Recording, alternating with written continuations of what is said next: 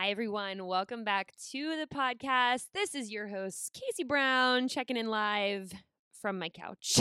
A couple days a week, I get to spend a little time just hanging out on my couch, doing my computer work. I have a little comfy nook situation. Got my coffee, got my candle, got my computer, got my microphone, got everything I need. So I hope your week is going well. I hope we are feeling pretty dang good, ready to take on whatever life throws at us. You guys are amazing.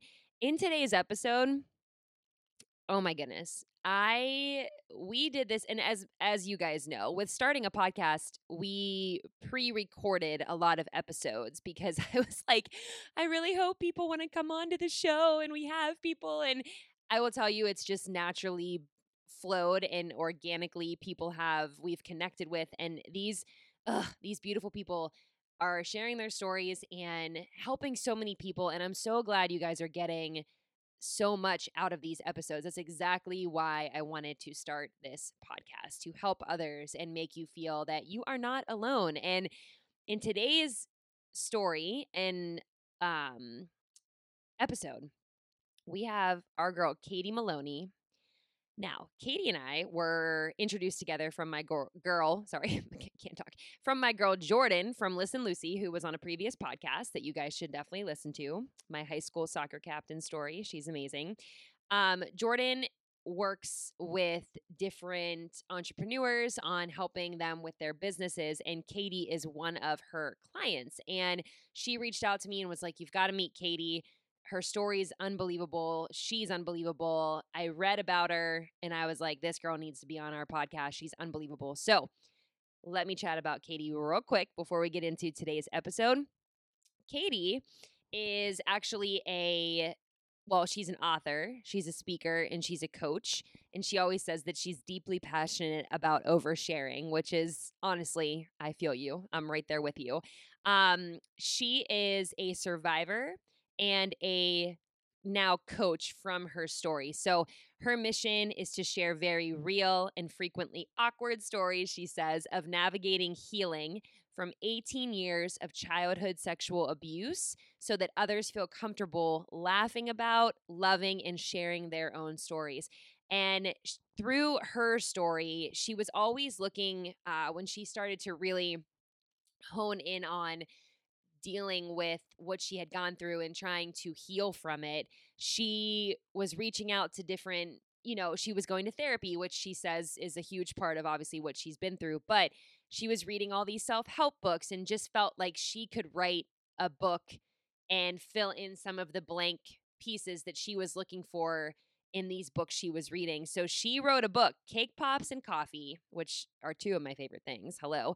And she is just the most, she tells her story about trauma, but she talks about the difficult pieces and then the beautiful pieces of um how she worked through feeling small, feeling alone, and navigated these beliefs that caused her to be afraid of being seen. She talks about saving her past self and learning how to find safety within herself.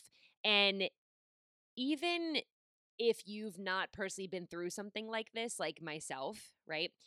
I learned so much from her resilience and her story and her just everything about her you will see can help you in your own life. And that's the beauty of this podcast is you might not have the same story or been through the same trauma as someone that we bring on here, but they will help you in your everyday life open up little pieces of you that you didn't even know existed and things that you were holding back because you were afraid of being seen. And the way that she talks about her whole journey is so lighthearted in an area that can be very heavy.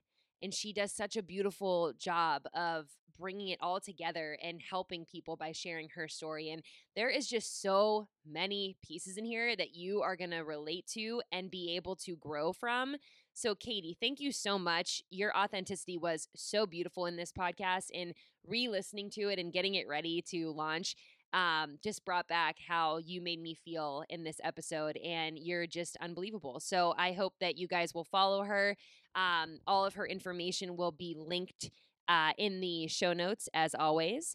You can find her on Instagram at Katie, Katie Maloney, Maloney coaching. And she's also a coach, obviously, a trauma survivor coach, and just someone that you'd be able to reach out to and really, really connect with. So, without further ado, my girl Heather also joined me on this podcast, which was a beautiful combination of the three of us. So happy to be bringing this to you guys. Thank you, Katie, so much. And we will see you in the next episode. Love y'all.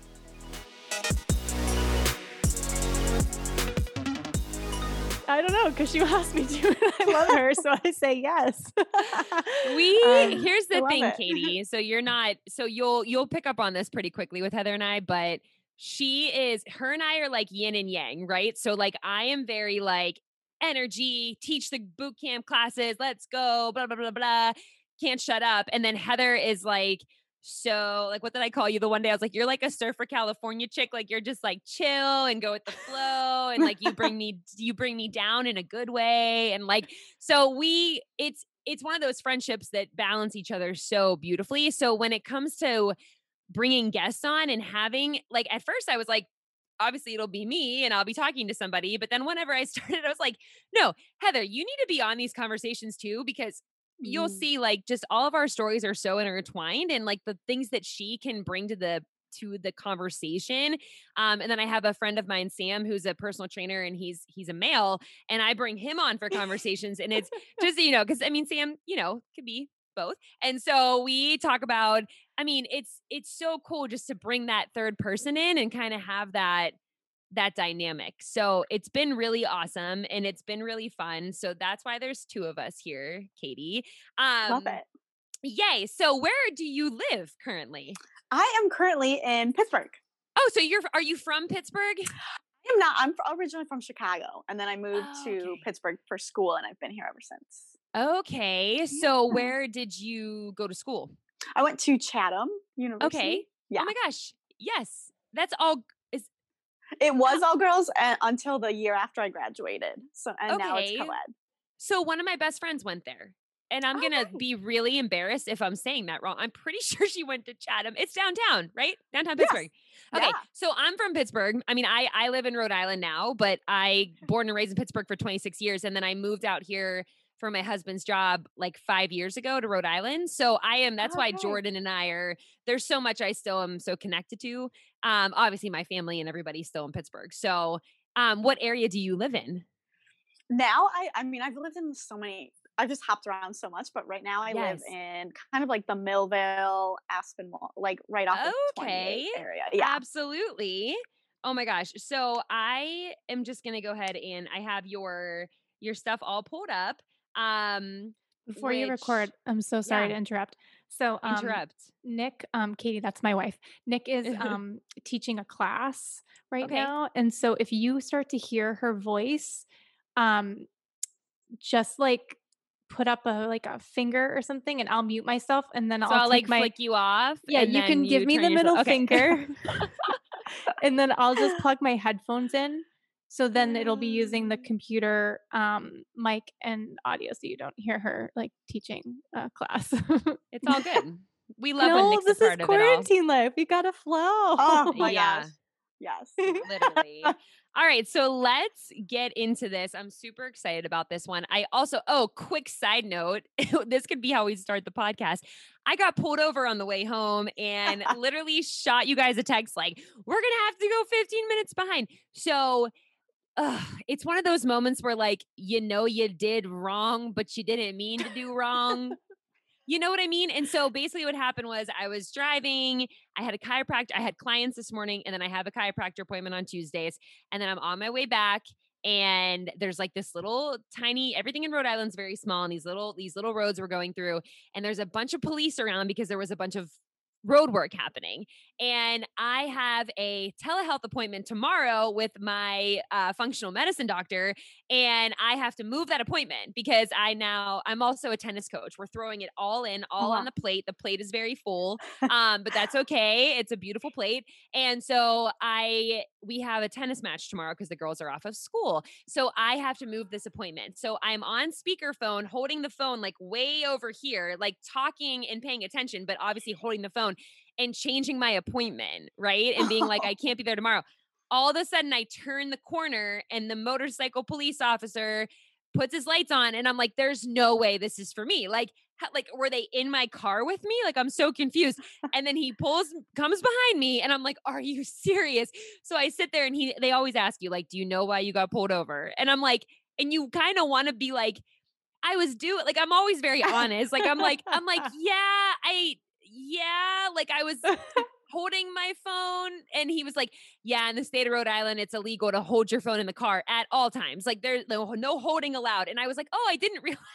Stupid me. I was so like in the moment. I'm like, oh, I didn't realize that was the rule. Like me, obviously I know not to like text and drive, but it didn't hit me of like just holding the phone. Like it didn't. Yeah. So I was like, honestly, I didn't realize that it was just holding the phone. And he was like, yeah. So he goes back there. He's back there for like 10 minutes. I'm like, what is he finding on me? Like, I'm like, what? Then you start to freak out. Like, am I something in a former life? What is he finding about me? I've done nothing wrong. So he comes up and he's like, you have to appear in court. Like, there's not like you can't like just pay this one. Like I was ready to just pay whatever. What? And he's like, no, you're gonna have to show up. Yeah. So you have to go to like again, I've never done this. He goes, do you know where the blah, blah, blah of motor vehicles? I'm like, no, because I've never gotten in trouble. Like, I don't know where it is. And so basically I have to show up and he's like, maybe this is, I don't know, like a tip for everybody. But if you ever get pulled over for that, apparently he said I can go and buy I have one, which is funny, but I have like the pop socket like holder on my car. He's like, if you go buy a cell phone holder and bring the receipt in with you and show them that you purchased a cell phone holder so that you don't have to hold your phone anymore. And I'm like laughing because I'm like, there's one right there on my car, you know?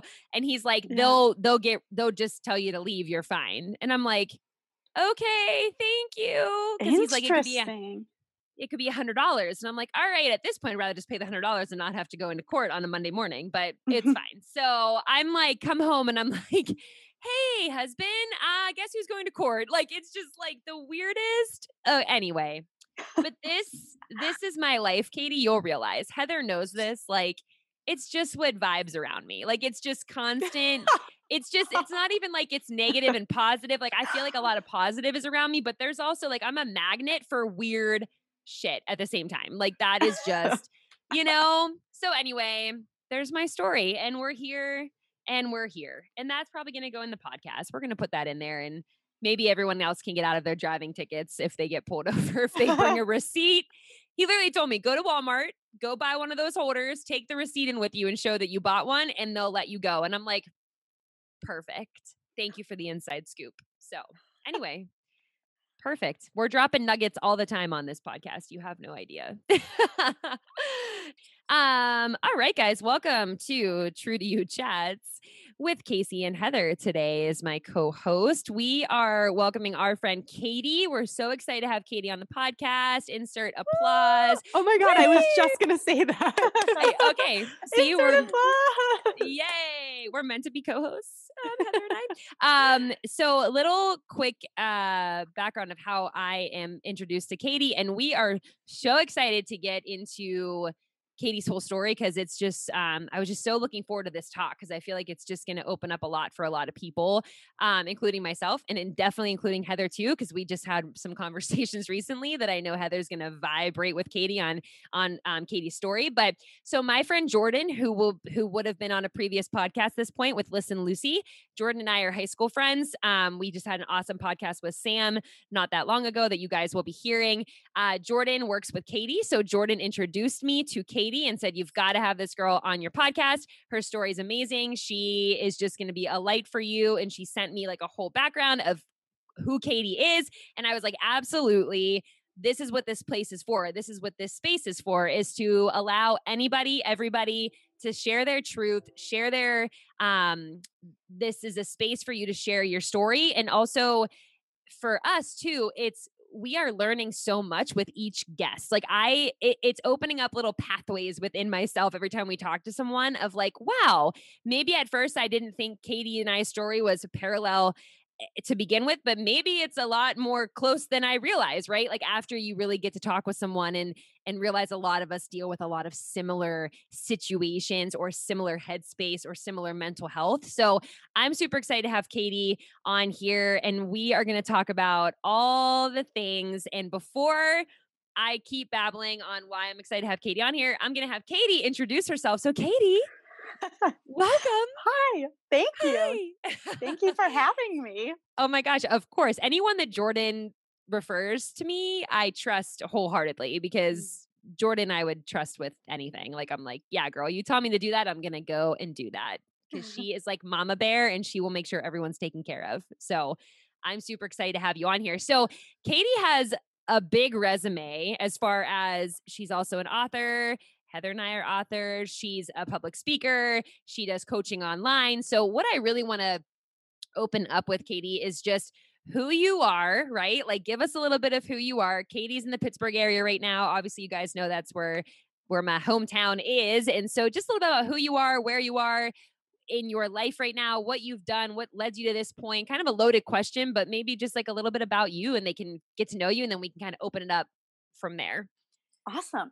Well, okay. So first of all, my name is Katie. I started Katie Maloney Coaching about 2 years ago, but it was really a business in the making for the past 10 years.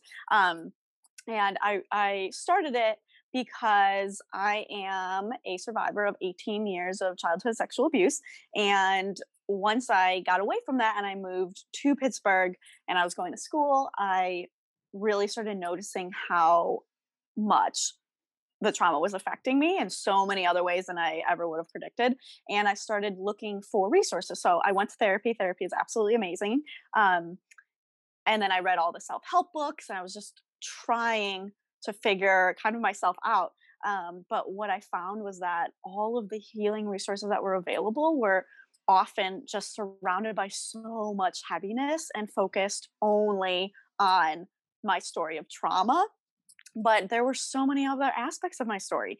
And I just needed a resource, a healing resource that felt like I was actually having a conversation with my best friend, just while like sipping coffee and eating cake pops and just going back and forth and sharing stories. And I needed something that also included lightheartedness and even humor sometimes, and just didn't feel so heavy. And so that's when I started writing my book, which is Cake Pops and Coffee, a new conversation about trauma.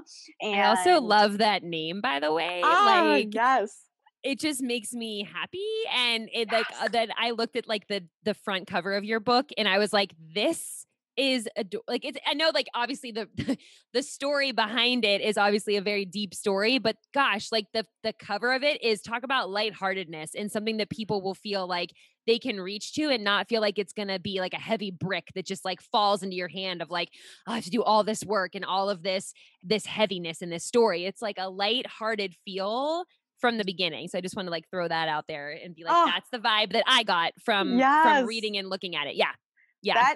That makes me so happy, because that was the exact goal. And it was just because I had read so many books about healing from trauma, and every time, like just from the titles and the way the covers, the way they looked, it just felt heavy before I even opened them. And I was like, can I please just have something that is inviting and makes me actually excited to open it? And so that it was really important to me that the title and the cover was really inviting. So yay, I'm glad that you felt that way. Oh, absolutely. And so for everyone else, we'll definitely link the book in the show notes underneath here, because you got to definitely check that out. But so let's talk a little bit about where like your story began, and what did I just sound like I was from the South, began, and where I was like, I don't know.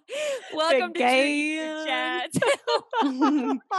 I don't know who every single episode, anytime you are with Casey, One of the most amazing things about having a conversation with her is that she makes up her own words. I really do. I've known this girl for a decade, and every fucking time we have a conversation, is like, oh, there's another one. Casey-ism. Yes. Okay. There are many Casey-isms that happen, especially on this podcast. I am exposed with my Casey-isms for sure.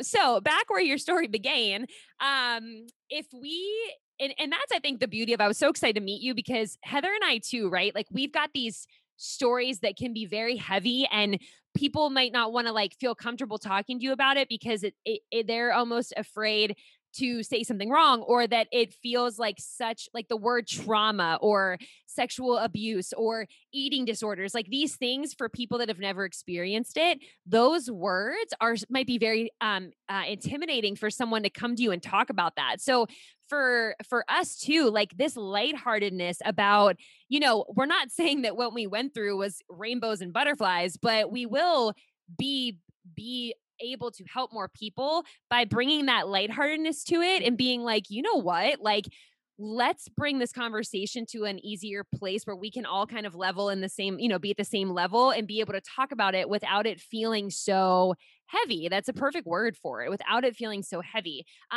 So for your story, where'd your story start? Like, I'm just so intrigued by your story, where it started, what got you out of it? Like, girl, I have so many questions. So we'll start from the beginning. Let's just start from the beginning. Yeah. Well, I think a lot of people who have experienced any type of abuse, childhood abuse, this will resonate with them. And it wasn't until I was 16, 17, 18, and even older that I really realized that my upbringing wasn't normal and that other people weren't experiencing that. So I knew from a very early age when I knew that I didn't feel okay. I knew that I didn't feel safe, and I knew that I didn't want to live there anymore.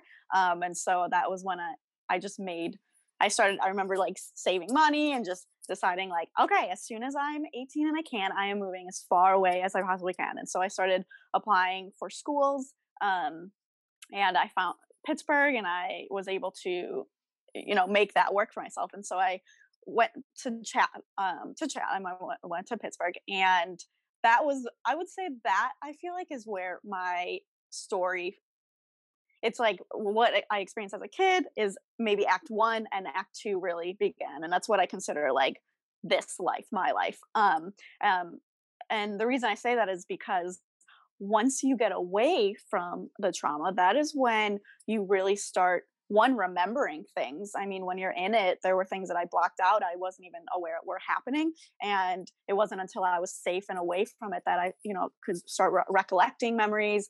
Triggers started coming up. All of these things that needed to be processed and healed started coming up. And that was when my healing journey really started. And that again was when I was like, oh, okay, I need some serious help. And it's not even not a bad thing. I just need to be able to talk to somebody, and that really wasn't available. So I remember I don't want to go off on a rant, but go on a rant, girl. Okay, ran it, baby, ran it.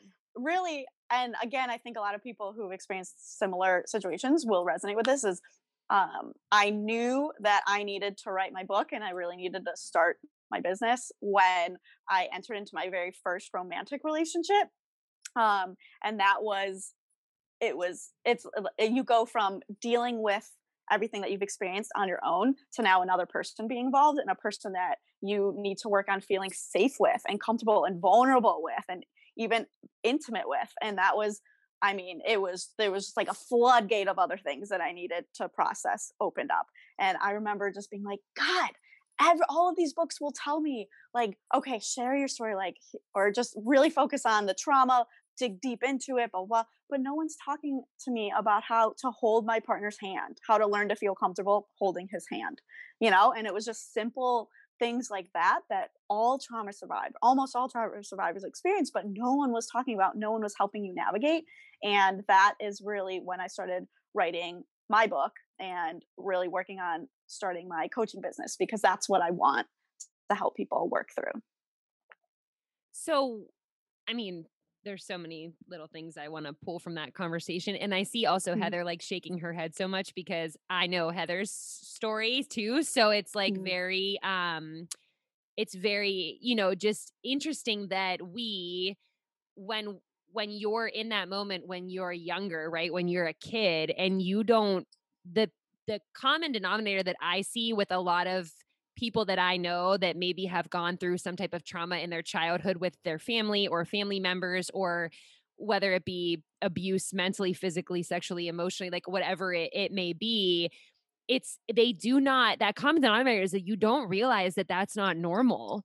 You don't realize that until you're out of that situation, that you look back and you're like, well, shit, like that's not, oh wait, you start to talk to your friends and you're like, oh wait, that didn't happen to you. Like your mom didn't speak to you like that. There could be so many different things that pop up.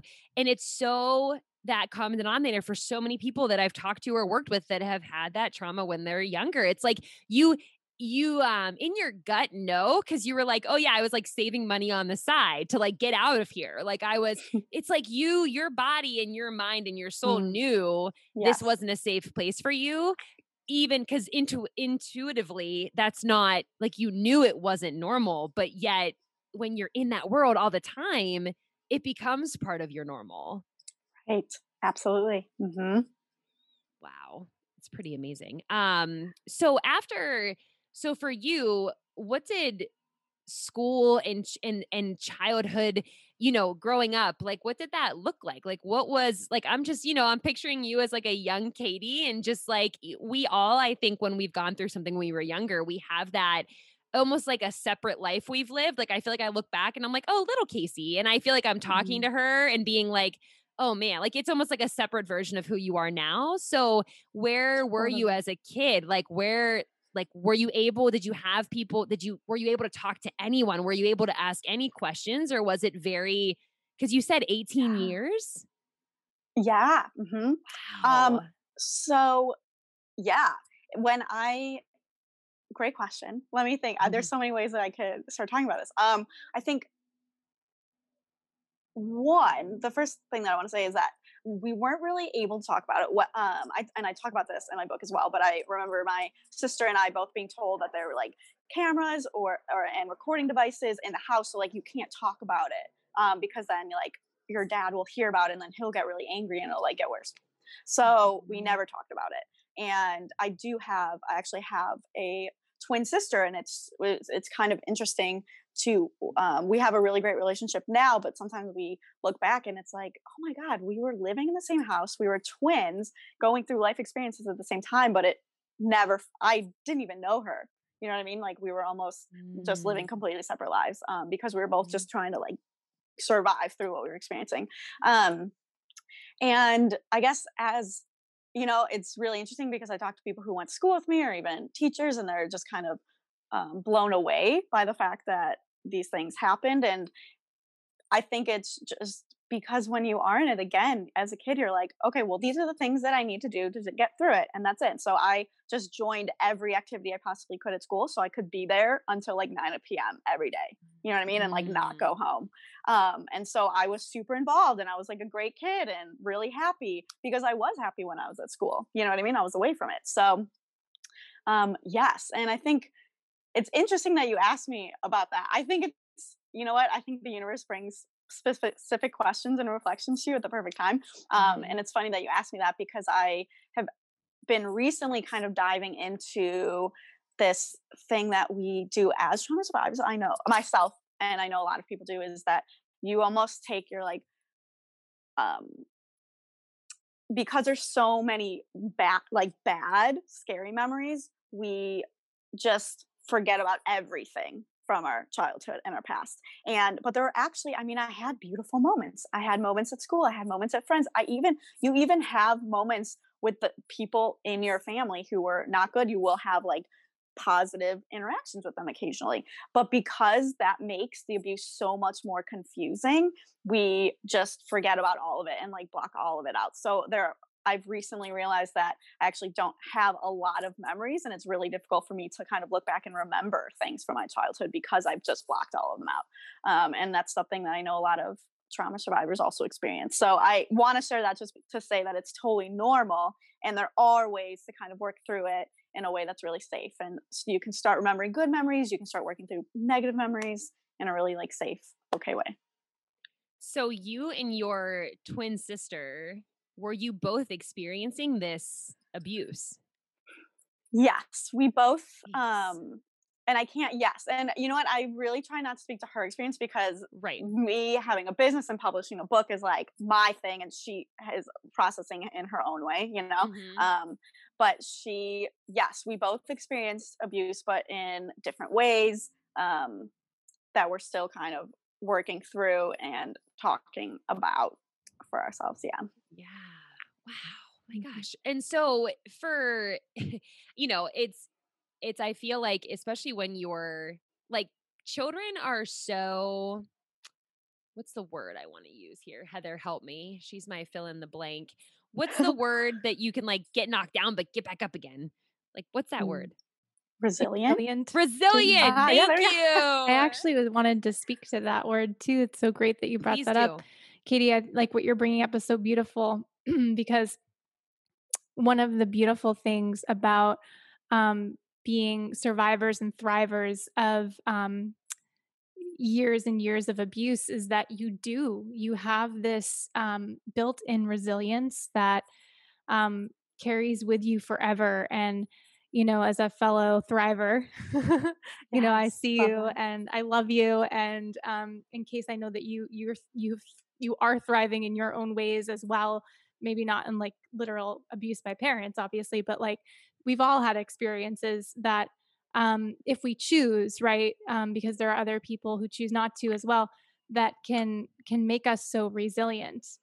And that's one of the most beautiful gifts that I received too, Katie. So I really just want to honor you and just say that like it's so beautiful and wonderful that you can like reach into your experiences of like shit and pull out those golden nuggets of what they've given you that not just anybody is equipped with, and it's like part of your divine gifts in this lifetime that you embody and that you be, that like through who you be and through who you serve, like that becomes like an imprint onto them too, and you like show other people who they can be and who they can cultivate themselves to be. Heather, thank you so much. That was beautiful, and it made my heart so happy to hear that. So thank you. Doesn't she do that? Like she's unbelievable. Try being friends for 10 years. I'm like, jeez. I'm like, Heather, you just saw into my soul and said exactly what I needed to hear. So thank you. Literally, this is what I tell people. I'm like, okay, you're gonna meet Heather, and it's not like one of those things where like you meet Heather and she's looking at you like this and she's like, I'm reading your soul. Like it's not like that. It's like she's just there and listens, and like all of a sudden she's like, I totally am like, and then she says this thing and you're like, how the F did you know that? Like, anyway, that's why I keep her around, because she's pretty cool, but so let's get into, this is my question now that we're kind of building your story and I'm learning these different pieces.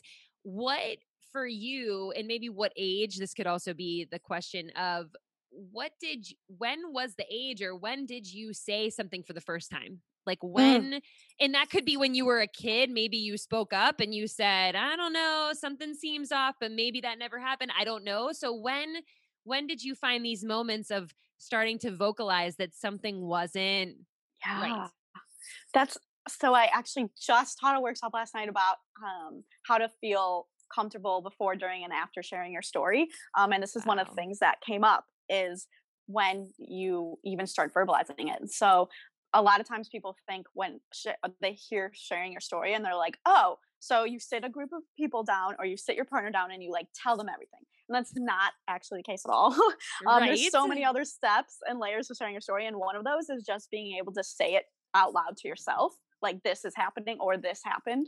And so I think it was when I was 12, probably like 11 or 12, I started in my head. I couldn't even say it out loud. I would be like, okay, I think maybe but I'm not sure. I'm not going to say anything. I can't like say, I don't want to make crazy accusations, but I think that maybe they're doing things that they're not supposed to do. And that took me, I would say that in my head for years. And then I was finally able to, on paper, start writing that exact same thing, but on paper, and then did that for years. And then it wasn't until I was, I think, 17, 18, that I remember reading a book, and they were, I'll be totally honest, they were talking about this woman who had experienced rape, and she was describing trying to be intimate with her partner, and she was describing how she just completely left her body in order to be able to do this. And I remember putting the book down and being like,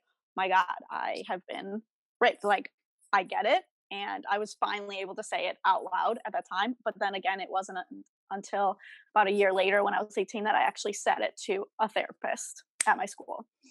So being able to even just verbalize it to myself and then actually to another person took years. And there's nothing, and that's just something I want to also normalize to a lot of people, because that is a process, and everybody has their own process to being able to share their stories. But that's why I really do encourage everyone to start just being able to talk with yourself about your experiences. Don't even worry about sharing with other people, but really just get comfortable with your story for yourself, and then being able to share it in the future if you want to is going to be a lot easier. I love that. I see Heather and I's heads are both like, yes, right? Like, and that's like, it's such a good reminder too for everyone. There's no pressure to ever, a lot of us that are sharing our stories online or have shared our stories and with our clients or blogging or whatever, it's not the easiest thing. And normally the people that are in it for the right reasons to physically not only work, maybe like it's therapeutic for yourself to put it out there, but also want to help other people by sharing their experience. It's normally, you're not doing it for clout. You're not doing it to be like, well, my story is worse than your story, and I want to put it out here so everyone can feel bad for me.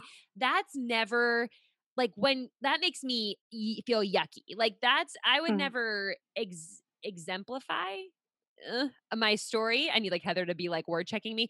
Exemplify my story. Amplify my exemplify. Okay, we're just going to go with, I would never share my story or make it more dramatic than it really is to get people to feel bad for me. It's more of that we truly want to help other people, and that's why we come out with our stories, and we're like, this is what we've gone through.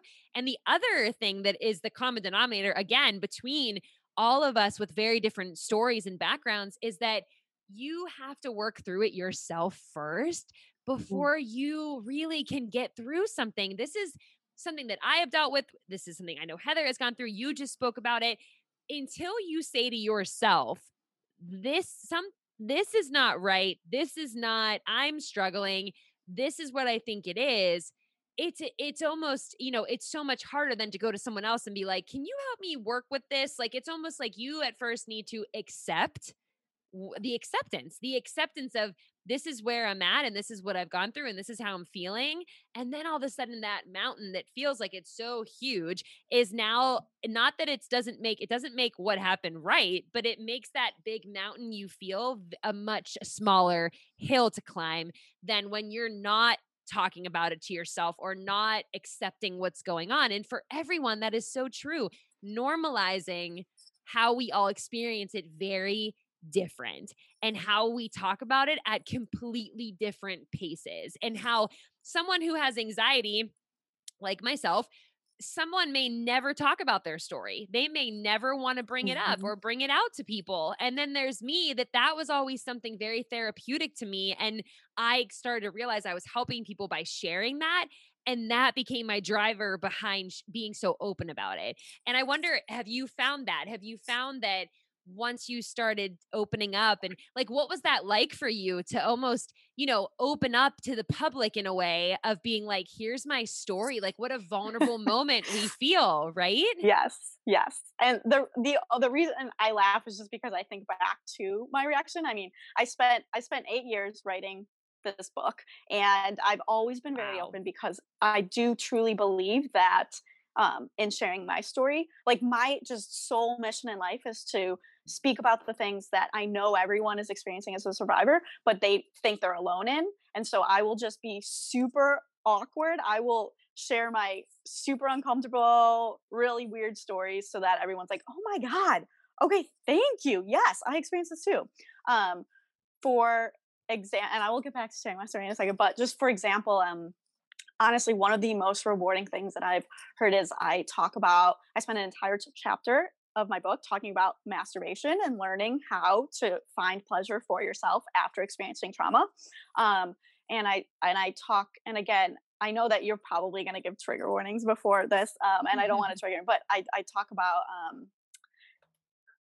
being when I was intimate with partners, even when they were like the most loving, supportive partners, the only way that I could orgasm was by imagining something really terrible or degrading happening to me. And that was just because of the abuse. I had been conditioned in order to do that. And that is something that is really difficult to say out loud. It is very difficult to talk to people about or ask help for. And I really share that story in my book, and I talk about my entire journey of learning to actually be able to first experience pleasure for myself in a way that's really positive and uplifting, and then being able to be intimate with partners and not have to think about those things in order to orgasm with them. And I've had so many people message me after reading the book and say like, I just started crying because I always thought that I was the only person that ever experienced this. I had no idea that it was normal and that other people experienced it. And it was just so therapeutic for them to be able to just hear that other people experience it. So that, yes, to sharing your story. That's why I share my story. I say some really uncomfortable things. I share things that are really uncomfortable for me to share, but it's because I know that it can help other people. So as far as how it felt to share my story, I remember, again, I spent like 8 years writing this, rewriting it. And so obviously I was familiar with it, but I remember the day after it officially was published, I sat down, I was like, you know what, I'm just going to read it as a reader for the first time instead of a writer, and just, and check for, any possible errors. Like I'll just do one last over. But I read it, and I remember afterwards I closed it and I was like, ah! And I freaked. And for the next 3 days, for the next week even, I couldn't eat. I couldn't focus. I just had this dread, and all of these emotions came up, like shame, embarrassment, fear, insecurities, confusion, like everything. And that was actually when I started developing the How to Share Your Story workshop, because I had seen so many platforms really encourage you to share your story because it's them, and they advertise it as a really empowering experience, which it can be. But what nobody shared was that there's actually this full spectrum of emotions that you will experience, and no one's really sharing that. One, that's normal, and two, like, okay, here's some ways to work through that after sharing your story. So it's really important to me to help people, if they're interested in sharing their story, just be able to navigate all of the stuff that comes up after doing so. Yeah. Oh my gosh, so many pieces there. I take notes the whole time, as you can tell. I'm not texting or looking at my phone while driving, I promise. But so first of all, being from someone who's also written a book with Heather, right? 8 years to me is like holy Jesus, right? Like that is like a long time. That is, I would send Heather my draft, and she'd send me back 1,000 red marks all over and be like, but I love you. Good try. I am not the grammar queen over here. So, but I remember sitting in the coffee shop and being like, we're going to write a book. We're going to share our story, and we're going to do this, and here's our ideas, and here we go. And I got all my shit together and got my coffee and sat in the coffee shop in Pittsburgh. It's not there anymore. Coffee Buddha was my favorite place ever. It makes me so sad. Yes. But anyway, do you know Coffee Buddha? I do, yeah. Heather's also been there. Oh my God. I loved it. Yeah. My favorite place. Anyway, so I'm sitting in Coffee Buddha upstairs, and I open up my computer, I'm going to write a book today. And I literally sit there and I'm panicking. I'm staring at this white screen. I have no idea how to write a book. I have no idea. How am I even going to start this? Hi guys, period.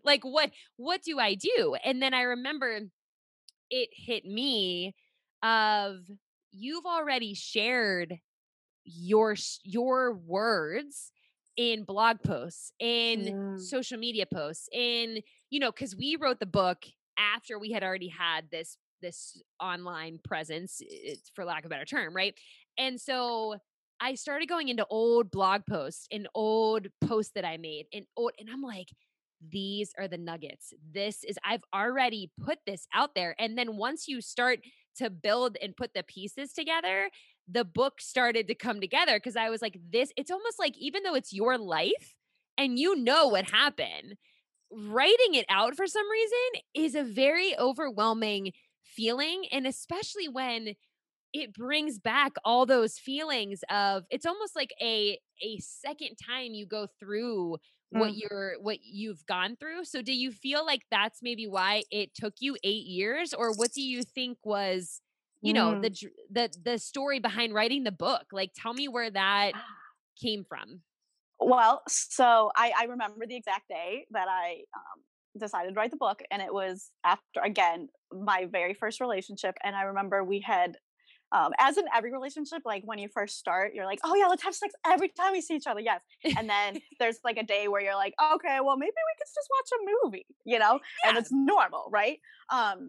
But I remember that day happening and me being like, oh my God, like, I just, all of these things started coming up. And finally I like sat down, I talked to myself about it, and I realized that it was because I had learned that the only way for me to have, as maybe, I don't want to say messed up, nothing about what we ever say or experience is messed up, but as messed up as it may sound, the only way that I was taught that I had any power was being sexually desired. And so if my partner decided that he was like, oh, I don't want to have sex today, then all of a sudden I was like, oh my God, I am vulnerable to being hurt. I'm vulnerable to this person leaving. I'm vulnerable to all of these things. I have no power. And I was like, oh, well, this is definitely a trauma response. And I know that if I'm experiencing it, so many other people are experiencing it. So I'm going to just sit down and write about it. And that's when I decided, I was like, I need to write a book, because there was nobody here to talk me through this. And I know that people need someone to talk them through this. And just small, subtle experiences like that you experience when you've experienced trauma. And so the reason it took so long was really because it was me saying, oh, this thing popped up today, and then writing about it and working through it myself and saying, okay, here's a tool that I tried, didn't work. Here's another tool I tried, that didn't work. Oh, here's one I tried. Awesome. That really worked. So let's write about that. And so that's actually, I think, a really cool thing about my book, is that all of the tools that I use were tools that were actually, I used in the moment while I was experiencing a trigger or trying to work through something or heal something. And so it's not just me sitting down 10 years later and being like, okay, I remember 5 years ago this happened, and this is how I think I worked through it. It was like, in this moment, this is how I got through it. And so now I'm sharing it with you. And that was really why it kind of took so long, was I just was navigating things as they came up. Which is so, I think, amazing though, because Heather and I just mentioned this too in like another one of our podcasts, was we want to write like a part 2 to our book, because when we wrote it, I don't even know how long it took us, Heather, to like write that, but definitely not 8 years. And so now here we are, 6 years post writing the book and being like, oh, we need like a part 2, because we are a lot different than what we were like 6 years ago. So I feel like it's such an interesting concept to have written it for that long. And did you ever like want to go back and change something at like year number 8? Were you like, what's like chapter 1 saying? Right? Oh, totally. There were so many rewrites, but it's actually funny that you say that too, because I, to this day, will wake up at 3 a.m. and be like, oh my God, okay, I need to like email my editor and blah, blah, blah, and be like, can we rewrite this and change this and like re-upload the book and start. And I finally had a friend who was like, stop. It's not about the book. It's actually kind of a trauma response of you like doubting yourself and being like afraid. And so you're just get used to the fact that for the rest of your life, you're going to wake up at 3 a.m. and want to change something, but you can't. So just stop. And I was like, you're right. Okay. Yes. But it's hard. Oh my gosh. Like that, like we also had a moment too where it was like do we pull the book down because like of some things that like Heather was feeling about, like that she had already shared, and like it's a continuing journey. Like, even though you've put something out there to the world, like it's a continuing journey. It is. So I'm learning a lot because, this experience is something I've personally not experienced. So I'm just learning so much from you. And I'm thinking, because relationships in general, right? Like, you don't realize the shit that kind of comes out when you start to be vulnerable with somebody else. And like, from like a body image perspective too, like I remember just like hiding from my now husband, right? We've been together, I don't even know, 9 years. And like, if I was changing my clothes, I would go in the bathroom and like close the door and change my clothes. And like, he would just like whip the sweat. Like, he didn't care. He's like, "What? Like, are you okay? Like, why?" Like, but never like questioned me on it. Just always gave me my like privacy and my space, and was like, "Okay, so you're going to change clothes in the bathroom. I'm not going to say anything." But yet, I mean, sorry, Mom, but like later at night, obviously, like he's seeing other things. So, but then I would always be like, lights need to be off. Like, I was very but it didn't hit me until after I started to heal with my body image issues that was what was coming up for me. It was like, I can't let someone see me naked because that's bringing all of this shit to the surface. I know Heather wants to hop in here. I can tell. She knows me so well. Yeah. Yeah. Well, this is so, yes, all of this, because, right, it's like here in the United States, we live in such an individualistic culture, right? It's like, even the way that we approach modern psychotherapy, we assume that the problem is only located in the individual, and we don't consider that there are relational dynamics at play. That's not to say that those of us who have experienced abuse at the hands of parents are at fault for anything. It is to say that there is a relational dynamic at play that is impacting all of our relationships. And most of the coaching and therapy that is out there is so individually focused that when we get into relationships, we feel so ill prepared, and it's no one's fault. It's just like, the motto of America is like, you can do whatever you want. It's all about you. It's in you. And it's like, yes, that's so true. And also, we are relational beings, And so it's like, we feel like, what's wrong with me? Or, it's even when I'm in grad school right now studying to become a licensed couples and family therapist. So it's like, whenever you get a family in the room, the symptomatic family member is the one who like gets all the shit put on them. The whole family's like, we're here for Wendy. Wendy's the one who's the problem, right? Or like, even like thinking about how, the function of the symptom of the eating disorder that I had, the function of the symptom of my role in the narcissistic abuse. And I know this is very like, we're treading a line here, but when we think of it this way, we truly have so much autonomy.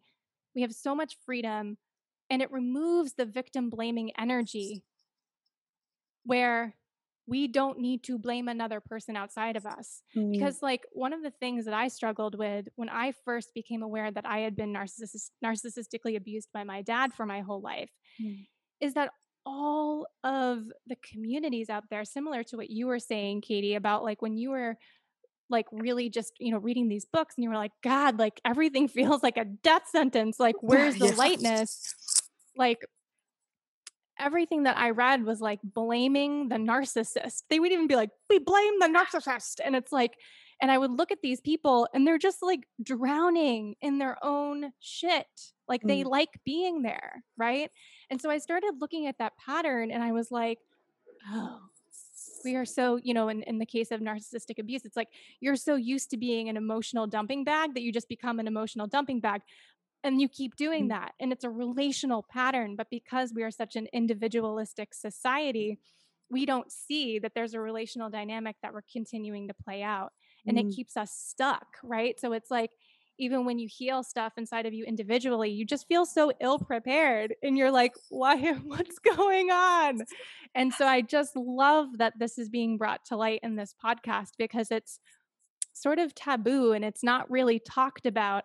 That it's not to say that we're blaming anyone. It's just to say that, like, let's take a really good look at the relational dynamics that we were present in and how they're playing out, and let's reclaim our power and do something different, you know? Yes. Oh, I love that so much. And I think it's so important what you're saying. And I would love to kind of expand on that. Do it. And okay, perfect. I really do hear what you're saying about, of course, anyone who is experienced abuse, like, no, it is not their fault whatsoever. I do think that there is a tendency to then say, well, the abuser is bad, which, yes, of course. However, I what you mentioned about like putting all of the blame on the narcissist, right? It's the same thing, and I think I'm going to try to articulate this in the proper way. But I have just recently, for a really long time, in order to survive, in order to be able to do my own healing, I needed to say, oh, my parents are bad. This person is bad. They are bad. And that allowed me to shut down any other type of connection with them so that I was able to move through those things and heal properly. But now I'm at the point where I have done that healing and I'm able to say, okay, yes, absolutely. What they did was unacceptable and it's not okay.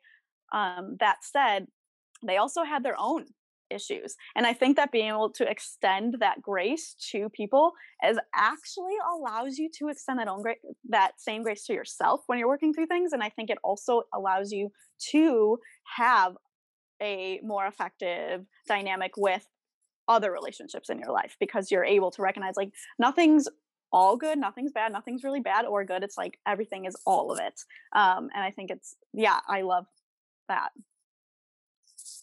Woo! All the pom-poms in the air.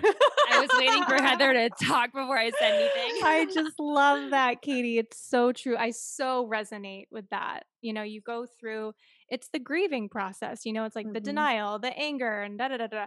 And then you reach this space of like, oh, like my parents are people. And if I look back into their history, you know, looking back into my own parents' history as well, like I so hear you. It's like, what they experienced was abhorrent and it does not excuse their behavior. It doesn't mean that I accept the behavior.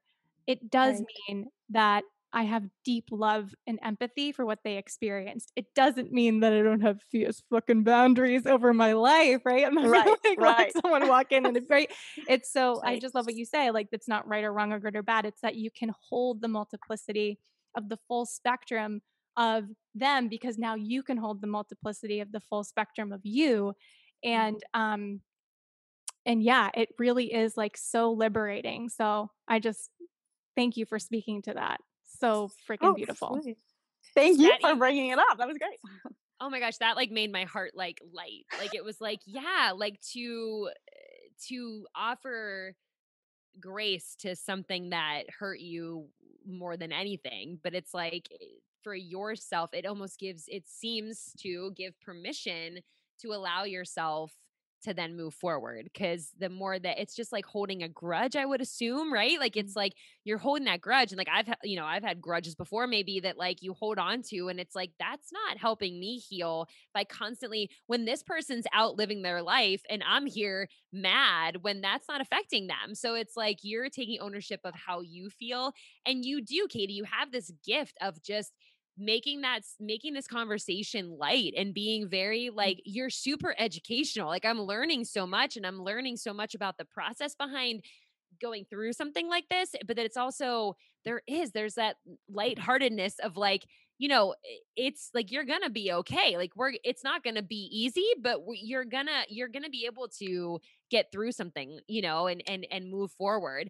I guess a question I have is for you, right? Like Heather and I have also obviously in our own worlds gotten help and done things step 1, step 2, step 3 that has led us to where we are now. But where do you think, like, if you were talking to your younger self, I kind of love this question always for myself too. It's like, if I was talking to little Casey, like little Case, right? Like, what would I say to them and be like, here's what I want you to do. Maybe it doesn't have to be 3 steps, but maybe it's step 1 or 2 into where you are now. Like, where do you think you would tell your younger self to do to get help? Well, so great question. And that is actually past self work and younger self work. That is something that I talk about in my book, and it is something that I do constantly and I recommend to everyone. And that is, I'll just tell you what my little process is for that. And it's really, well, okay, first I want to say that a lot of people are really hesitant to do that. Like I talk to them about it and there's kind of an initial resistance, and it's because they're like, oh God, I don't want to go back to that time and think about it. And they kind of think of it as like reliving the entire thing. But I always like to equate it to the work of a firefighter.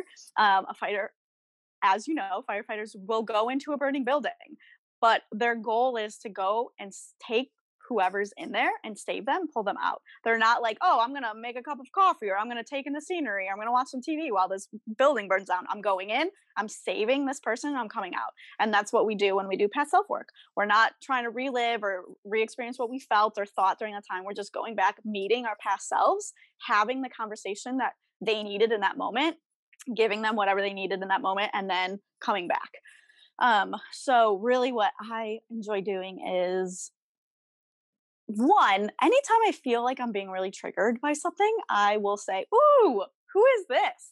Because it's not my present self. Like, who is this? And I guarantee you, when you ask that question, a memory of some time in your life will pop up. And that is the little girl or the little boy version of yourself that needs you right now, the little person version.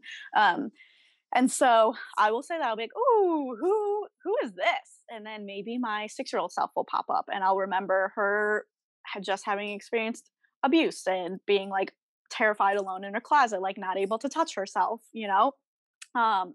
And I'll be like, okay, so I will go back to that time and I will like shield her, imagine shielding her in light, and I'll just talk to her and I'll be like, and sometimes she's terrified. She doesn't want to touch. Other times she immediately wants to start talking, but I'll just ask her a question. I'll be like, hey, what's going on? And then listen.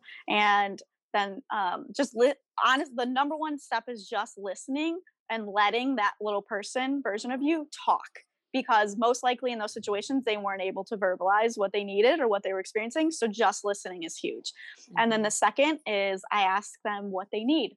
Like, hey, okay, what do you need right now to feel safe? Where do you want to go? Where do you want to go? And sometimes she'll be like, I want to go to a giant pool filled with gumballs, and I want an ice cream cone that like floats next to me as I swim. Okay. I'll be like, all right, let's go. And then I just imagine like me and her going there, and she feels safe. And then I tell her, like, I'll let her hang out or do her own thing. And then at the end, I'll be like, okay, you can stay here. You never, ever have to go back to where you were. And if there's ever a new place that you want to go, you can go there, but you're safe. And if you ever need me, just call on me again. I'll be there.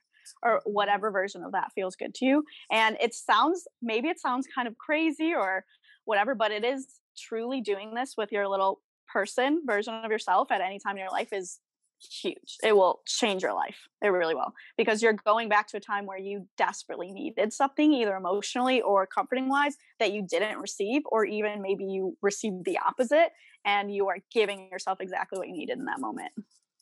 Wow. That and we often say too, like when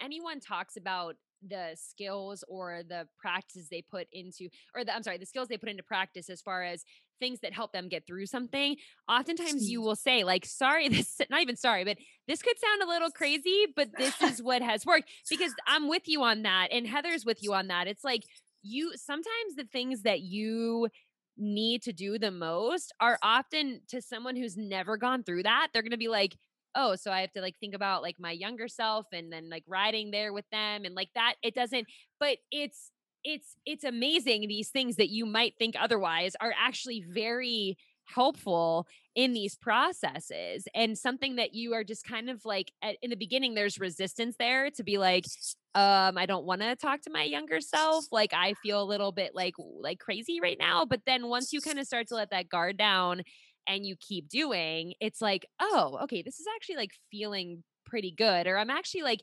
able to like, maybe look at my younger self and say, sorry, not even sorry that you did anything, but, I'm sorry that you thought this was normal. And I'm sorry that, and you almost start to have these conversations with yourself as like, because you didn't know at the time, like you didn't know at the time. Right.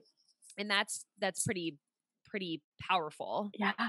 And the one thing that I mean, if everyone could take one thing away from this entire podcast, I would say, please talk to yourself. Just that is the number one healing tool that I can recommend to anyone, is just talking to yourself, because so many of us think that, like, oh God, I just wish I had a mom right now, or I wish I could talk to a dad right now, or I wish I had my therapist or my best friend, whatever, or a partner, or I wish I just had a partner to hold me. And we think that the only way to receive these energies that we're craving is through other people. And yes, of course, it is amazing to receive them from other people, and it's positive, and I'm never saying don't do that. But what I am saying is that we have all these energies within us at all times, and we can access them whenever we want to. So there are moments where I'm like, oh my God, I am so sad right now, and I deeply wish that I could just be held and have my head pet and comforted by my mom while I told her what was going on. I'll be okay, let's go. And I curl up on the couch and I hold myself, and I'll be like, okay, tell me what's going on. And I will just be the mother energy for myself. Or if I need a protective dad, like, I will be the protective dad for myself. And that energy, like whatever energy you really are craving, like, allow yourself, just talk to yourself and see how you can bring that energy in for yourself. And again, like we said, maybe that sounds kind of crazy, but it will be the most healing and empowering experience on your journey. I can guarantee that. Like, when you bring those energies for yourself, as opposed to thinking that you can only receive them from someone else, it is a really powerful shift. Go ahead, Heather. I see you, girl. Heather starts inching towards her microphone, and like she's about to talk. It wasn't this time, but no, just like all I have like all the pom-poms in the air. I just, like, ever since we've started this podcast, I just see like your team of angels surrounding you with pom-poms, and they're just like, it's like you really do have this spirit team surrounding you that is so light and playful and childlike, and like they've just been holding pom-poms the whole time. So I just keep doing it because it's just so beautiful, and it's your energy too. Oh, thank you. Yeah. Oh, I loved that so much. That just made me feel so good. So thank you. And I totally resonate with this as well. For the first 2 years of narcissistic abuse recovery, I would wake up every morning, and Spirit gave me an inner child meditation that I channeled for myself, and I would practice it. And it was me listening to me every morning. And you're just so right. You're so right. And it's not for everyone, but if it's for you, you'll know. Because there are these parts of us, pieces of us, qualities of us that get scattered. When we live in such a do, produce, achieve society as well. So it's just like we go through our lives, and then we feel fragmented because we haven't had the time and space, especially if we've been in abuse situations, um, to integrate those parts of ourselves. And it just has been such a beautiful experience to reparent those parts of me that felt unseen, to continue to reparent those parts that have felt unseen, and to send them off, like you're saying, like, to send them off into the light, and to say, like, you're safe, like, you're good, and like, like you were also saying, to really listen to what they're saying, because it's true. I would have experiences as well and it was very uncomfortable because I wanted to fix her sometimes. I wanted to save her, and I wanted what I wanted, right? But she wanted to just be. Like, I specifically remember this time where this one session that I had with myself in the morning, where she just wanted to, like, crouch in a ball and cry, and she didn't want, like you were saying, like, she didn't want me to touch her. And for me, my present self, it was so hard to allow her. And it's so hard, right? Because it's like, it's a beyond this reality experience. But when you start to see how much you, and then everyone around you, like, just needs to be witnessed and just seen. And that was such a powerful experience. And I remember after I was squirming, like, not like just like allowing her to be, it like after however long it took, she softened and she like crawled over and like got into my lap and like wanted me to hold her. And then we stayed there and then I could send her off into the light. And so I love how you're speaking to this in that it's like this truly multifaceted experience. And when you are in recovery from extensive trauma, I just could not agree more. It really is one of the most powerful practices to return yourself to that experience of wholeness within yourself. Beautifully said. And I just would love to add that when you didn't touch her, when your little girl self just gave you that space, you just told her that her boundaries were valid, which was maybe something that she didn't learn before. So that was huge in itself. Thank you so much for saying that. That is so true. Yes. And that's something I think that as you get older, you start to obviously understand boundaries more. And you're so, I don't mean naive in a bad way, but when you're younger, you just trust everybody around you. Like everyone around you is supposed to take care of you. Like, why is this must be normal? This boundary must be normal. I don't have a boundary, you know? It's like, it's that to me is like, no wonder you grow up after dealing with something like this and you don't trust yourself or you trust other people because the people around you are supposed to be taking care of you. And that's just what we naturally feel when you're, you know, when you're younger. So to give yourself, your former even self validation of like your now you have boundaries, you've built boundaries, like this is normal, this is what we want to build these boundaries, is such an empowering, I'm sure it's such an empowering feeling to be like, I have fucking boundaries now and this isn't gonna, you know what I mean? And we're more aware of that. And I'd like to, I mean, obviously we could talk to you all freaking day. You're just like such a light. I love it. And we can totally come together again and do another part 2 on this. I love it. But I would love to, cause you've already answered actually one of the questions I wanted to almost like end on, but then I have another one, of course, on top of that. But, so obviously you saying like your number one, like we always want to leave people with something like what can you take away from this? And I think the beauty of all these people we've brought on here that are sharing their individual stories, they might be different than you listening. Everyone could be in the car listening to this story and be like, even though I did not go through what Katie went through, I took something from this conversation, whether it's setting a boundary for yourself and being like, you know, or talking to yourself about something you're going through in your own life. And your number one tip that I was also going to ask you was like, what's your number one thing you would tell someone? It's like, it's talking to yourself and being like, because I remember like one time in the car feeling anxious and being like, you okay, Case? Like, what do you need? Yes. And that had hardly never happened. Like, we are living in our bodies. We are the only person we are around sometimes, especially like in these moments when everyone's more so in their house than before. But it's like and even if you are around a lot of people, which I am too, sometimes you're not checking in with yourself ever. It's like, did you even look in the mirror and say hi? Like, oh, what's up, Casey? Like, thank you for pushing me through this day today. Or thank you for showing up where you were supposed to show up and do what you did. Like, we expect ourselves to do that. We expect ourselves to just do. And we hardly ever just go, hey, what do you need, girl? Like, talk to yourself like I would talk to either one of you. If you were sitting next to me and I could tell you were anxious, I'd be like, what do you need?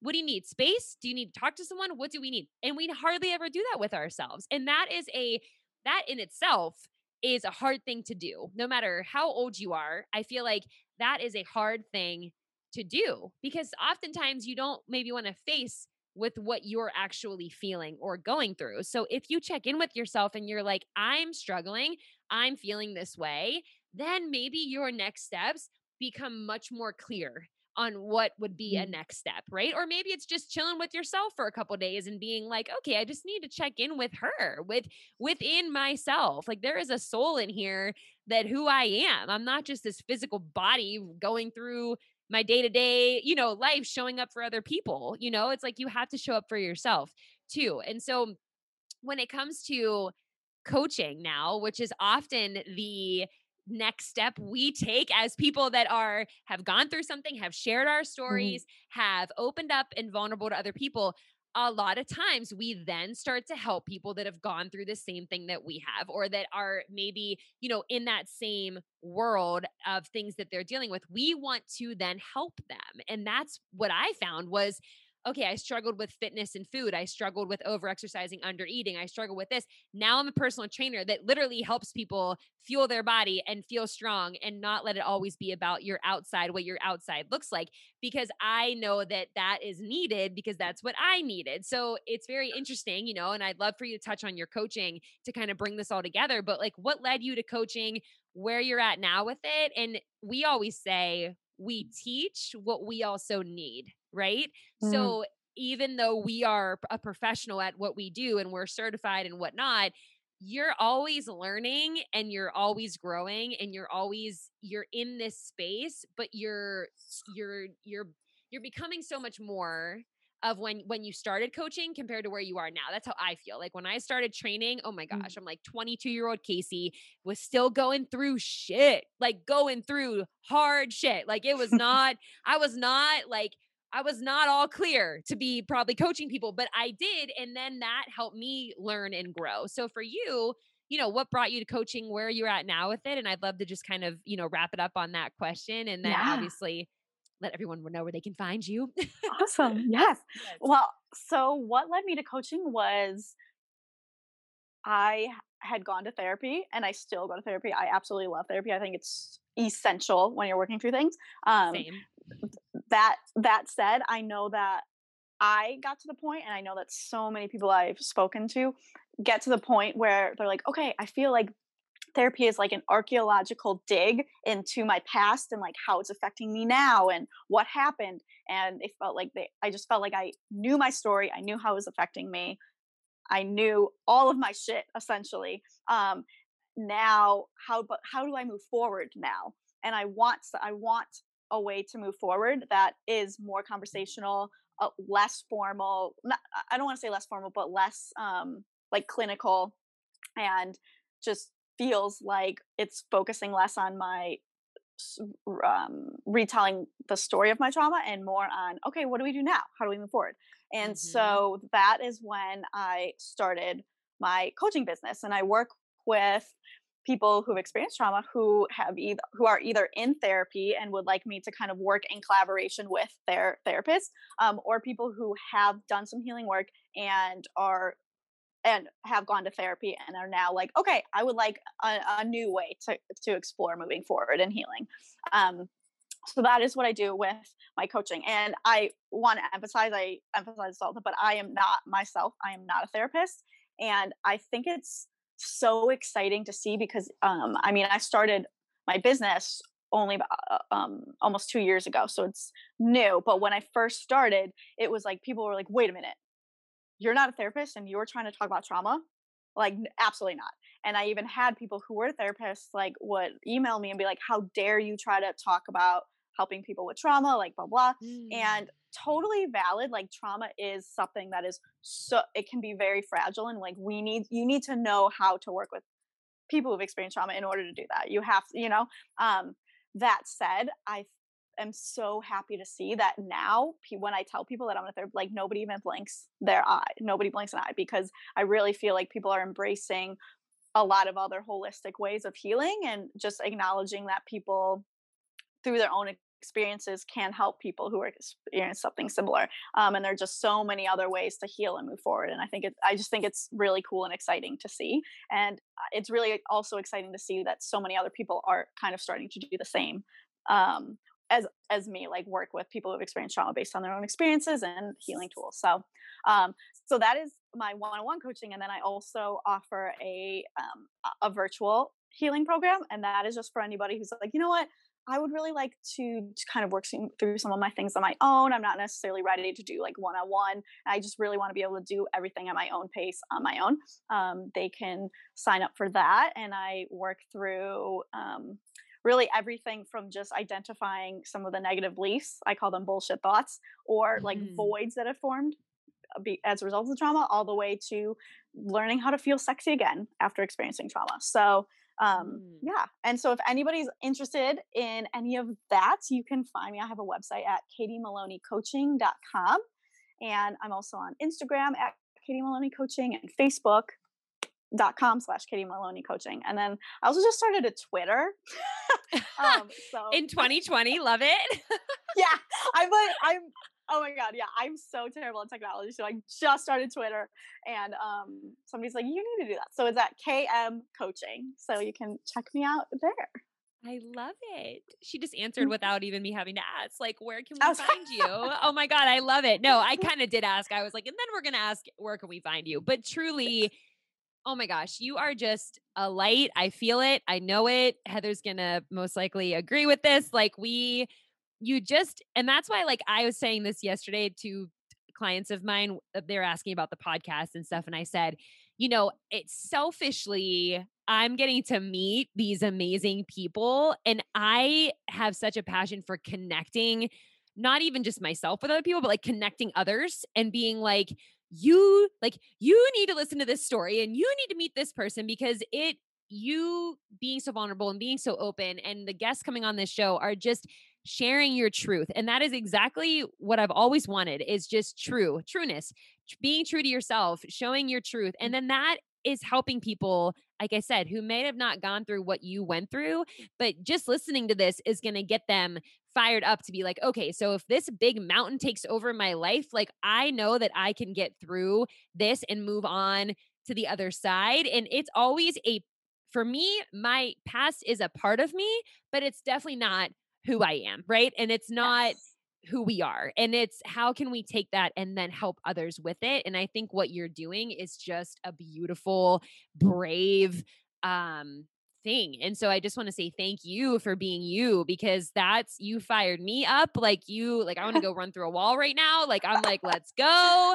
But it's so true. And so you being so open is just helping so many people. So I appreciate you so much coming on here and talking to us, and we will totally have you back on again. Maybe we can do a little more about, just opening up into like a little bit more deeper into these. I mean, everything you were talking about earlier about the before, middle, after of sharing your story. And I'm like, oh, I want to know about all of this. So I think there's more we can leave people hanging with like, yeah, like I want to hear Katie again. So thank you so much for coming on. And Heather, if you wanted to throw a couple words.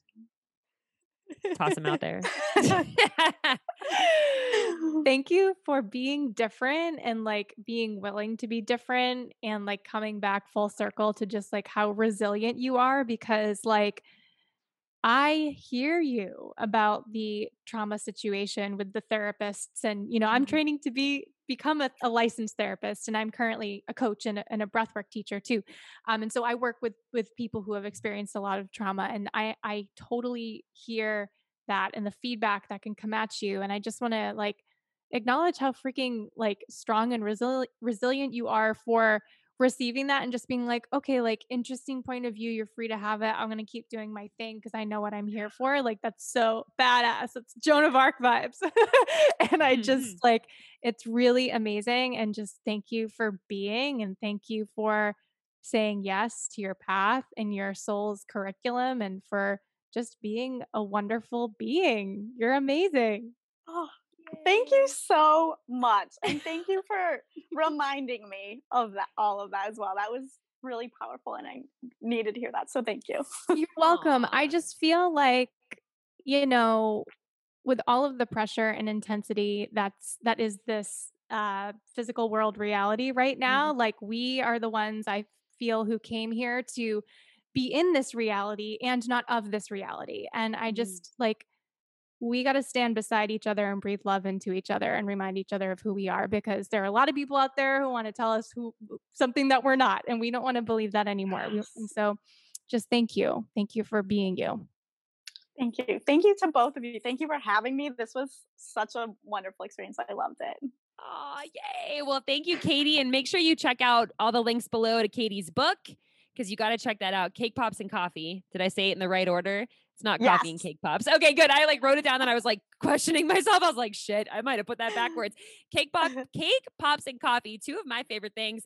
And definitely check out her book and all of her links below for coaching and where you can find Katie, especially on Twitter. Make sure you're following Katie on Twitter. She just started one, people. Let's go. Thank you so much for joining me, guys. And make sure you subscribe to the podcast and leave a rating or a review and tell Katie how amazing she is. And we will see you in the next episode.